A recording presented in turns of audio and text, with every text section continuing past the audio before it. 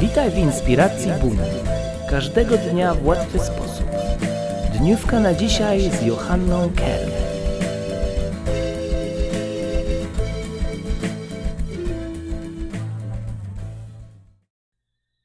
Możesz odnajdywać szczęście w tym, co cię otacza.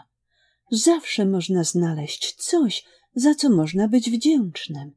Można być wdzięcznym za małe rzeczy, bo przypominają nam o pięknie życia.